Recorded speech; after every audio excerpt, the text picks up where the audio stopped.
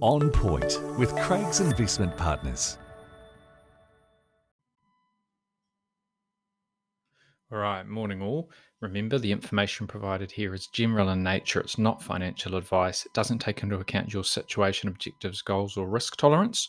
All objectives are subject to risk, none are guaranteed. So before you make any decisions, you should contact an investment advisor, and you can find more about ours at our website, which is craigsip.com. Okay, looking back at last week, another very buoyant one for markets everywhere, really. The US leading the charge on what seemed to be a more relaxed Federal Reserve at their monetary policy meeting and press conference. We'll talk about that more shortly, but the S&P 500 index in the US was up 1.6% for the week, so a strong performance there. The NASDAQ index, which is obviously dominated by more growth type stocks, technology companies, consumer discretionary, it was even stronger.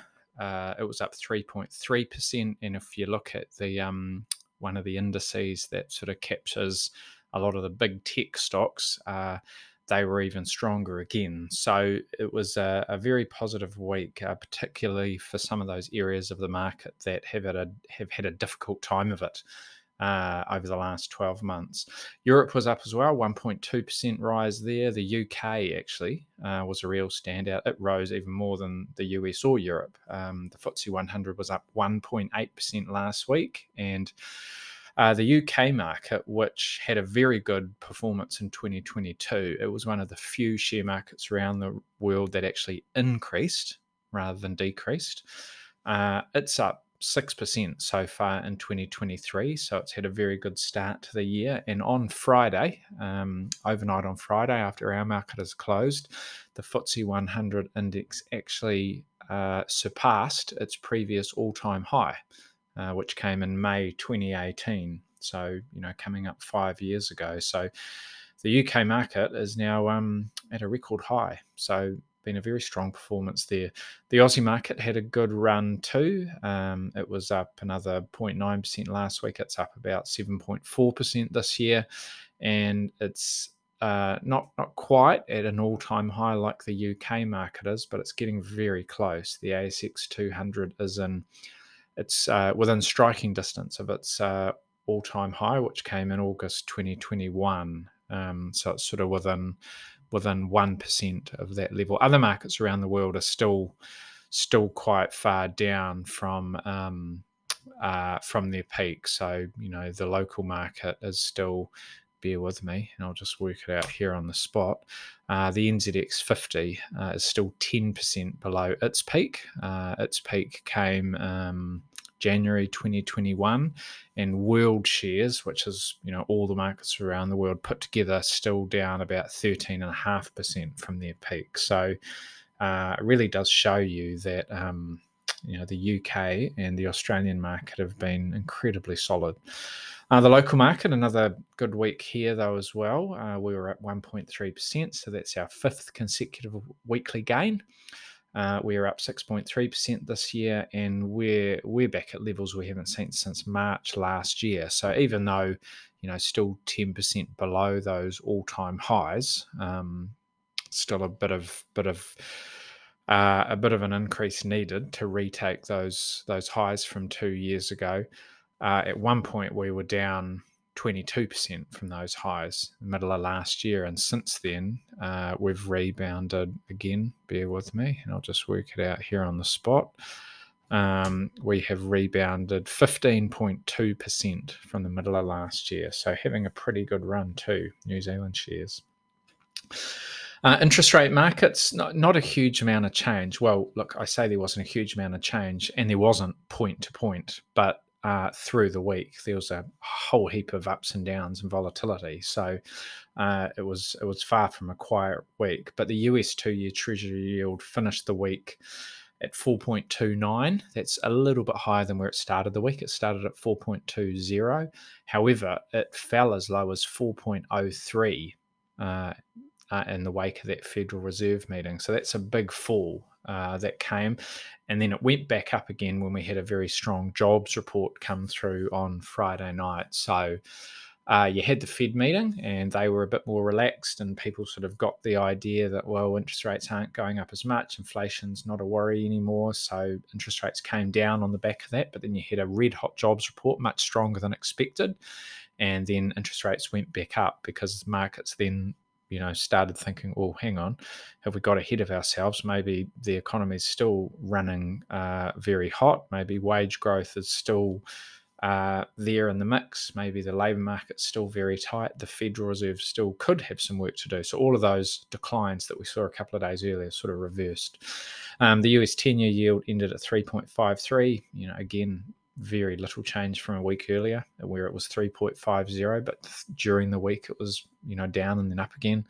And here in New Zealand, our 5-year swap rate fell from 4.25 to 4.11. So ours went down and stayed down, but we were closed when that jobs report came through in the US on Friday. So we've obviously got the public holiday today, Monday, for Waitangi Day. But when we reopen tomorrow, Tuesday, I would be expecting our interest rate markets might follow what you saw in the US when we were shut. So you might see rates just tick up a little bit again. Right, let's talk more specifically about some of those key events that we saw last week. And we've sort of got to start with central banks because this was the key event, the Federal Reserve, their first meeting of 2023. It was widely anticipated. We were all looking forward to it, and it certainly didn't disappoint in terms of being a important macro and market moving event. So the Federal Reserve increased interest rates again. So that was they did 7 increases last year, and that's another 1 this year. So the policy rate is now 4.75%.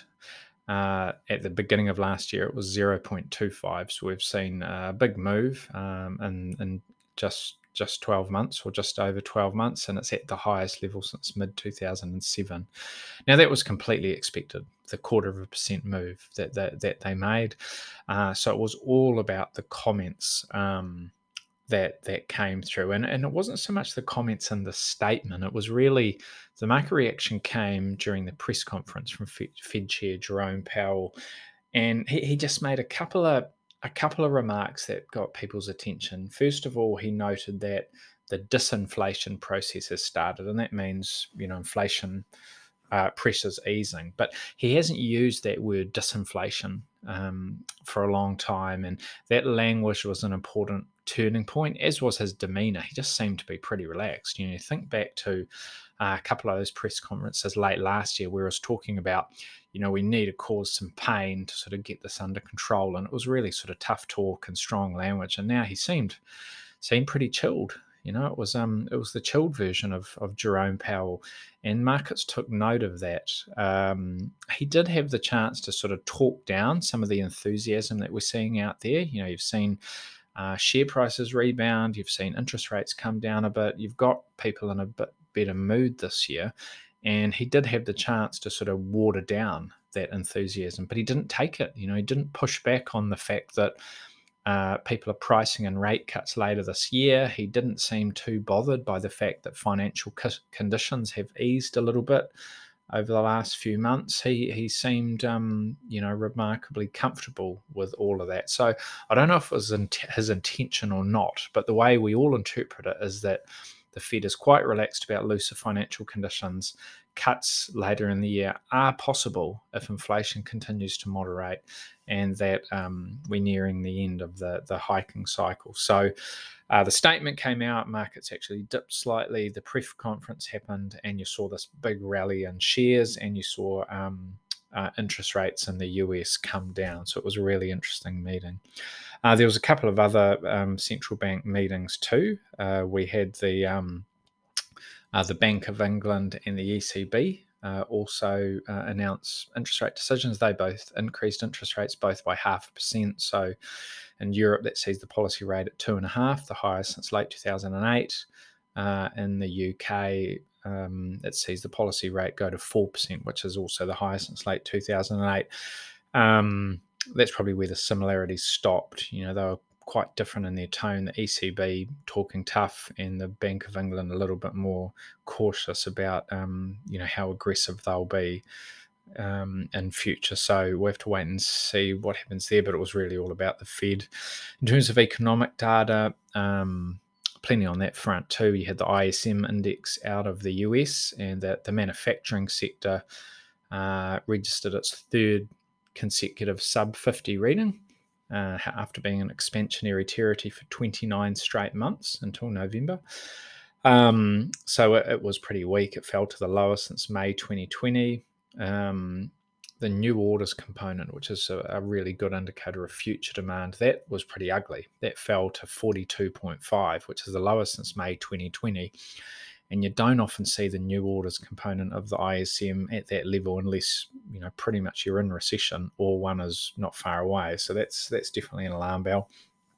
More encouragingly, the services ISM index came in much stronger. So the services sector seems to be in much better shape after last month's surprisingly weak reading.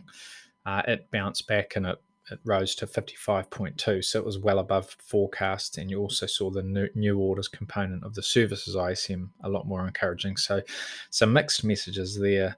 Then you had the jobs report. So this came through on Friday night. We were closed, as was Australia and most of the indices or markets in this part of the world, but it was way stronger than expected. For January, the US economy added 517,000 jobs, so forecast for 188. So 517 versus 188. That's the strongest since February of last year. We also saw the headline unemployment rate fall to 3.5. So people were picking it, I think, to be either sideways or up, and it went down slightly. And at 3.4% that it's fallen to. That's the lowest since 1969, which is pretty amazing. A broader measure of unemployment or underemployment or labour market slack, or however you want to term it, that increased marginally to 6.6, although that's still pretty close to the lowest we've seen in 30 odd years. So the labour market is still tight, and you have still got a very strong employment picture. So it was that which saw interest rates bounce back up again on Friday, and that's why they sort of ended the week, kind of where they started, despite such moves on the way through.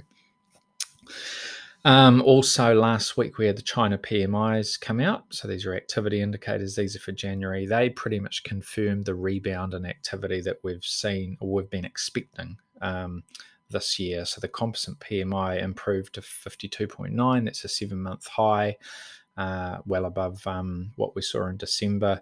And when you look at the Cakeson, I'm not sure if I'm pronouncing that right, PMIs, but these are sort of private sector measures which tend to focus more on small and medium-sized companies versus the official measures, which are the government ones. And they encompass SOEs and larger companies. But the private sector measures were pretty solid. The manufacturing one up slightly, but still pointing to sluggish growth, and the services one a little bit better. It was above forecast. So again, the detail a little bit mixed, but generally and on balance, a huge improvement from what we've seen in the last 6 or 8 months in China. On the local front, the key release we had was the unemployment report, and again, it was sort of good and bad. The headline unemployment rate increased slightly, went up to 3.4. So that's good from the perspective of the Reserve Bank. You're starting to see the labour market just it become a little bit less tight, although 3.4 is still exceptionally low. We got to a low of 3.2% last year, and that was the lowest since the 1980s, and 3.4 is not a whole lot above 3.2. Participation rate the same, still very strong. Wage growth slowed down a little bit, so 0.9% was what we saw in the December quarter. That's way down from the September quarter, and it's the lowest in about 18 months. And that's important too, because wage growth, as much as it's good that people are getting higher wages, that does tend to feed through to inflation pressures elsewhere. So all it does is sort of create that cycle of wages go up, costs go up, wages need to go up further. So, you want to see solid wage growth, but in a more sustainable manner where, those wage increases aren't just getting eroded by higher inflation anyway, and it all becomes a bit pointless.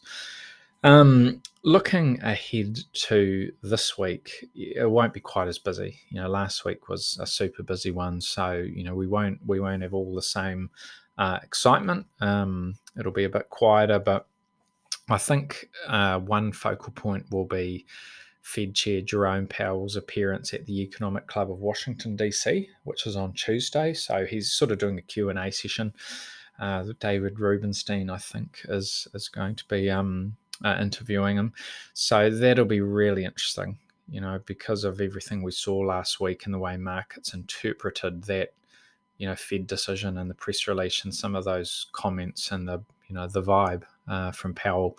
It'll be interesting to see if he noticed that reaction, and if he's uncomfortable with it, does he take the opportunity to sort of clarify his position? So that'll be closely watched on Tuesday, and then in a couple of weeks we'll get the minutes from that Fed meeting as well, which will clear things up. But I think Tuesday's appearance from Powell takes on much greater importance given the reaction that we saw last week. So that will be really important.